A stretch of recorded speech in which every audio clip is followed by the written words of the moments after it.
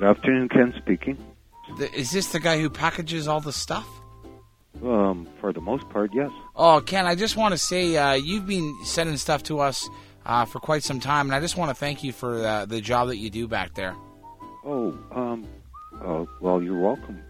Who am I speaking to? It's Jerry from... Okay, so you're getting your stuff in nice shape. Yeah, and I just wanted to show you my appreciation. Like, the reason why I don't cry, the reason why I pay my bills, and the reason why I love what I got is because of you, and I just wanted to express that to you, Ken. Oh, well, that's very nice of you to call me.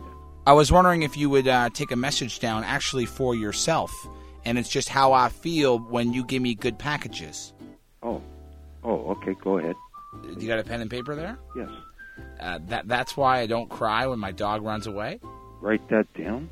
Like, the reason I don't cry is because of you, Ken. Okay, that's... I don't get angry at the bills I have to pay.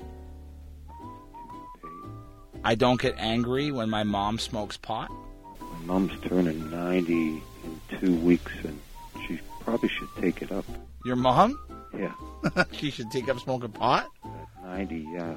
I'm almost done the message here. Hits the bottle and goes right to the rock.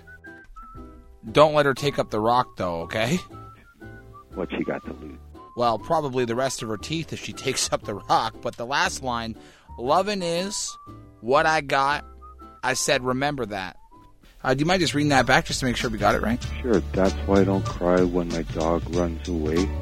I don't get angry at the bills I have to pay. I don't get angry when my mom smokes pot, hits the bottle, and goes right to the rock. Lovin' is what I got. I said, remember that. That's awesome, and you just keep doing what you're doing, okay? I think you're doing a stand-up job. Okay, I appreciate it. Thank you very much, Jerry. And you tell your mom to get on that pot if she wants to live past 100, okay? Thanks. Bye. Bye for now. Thank you very much.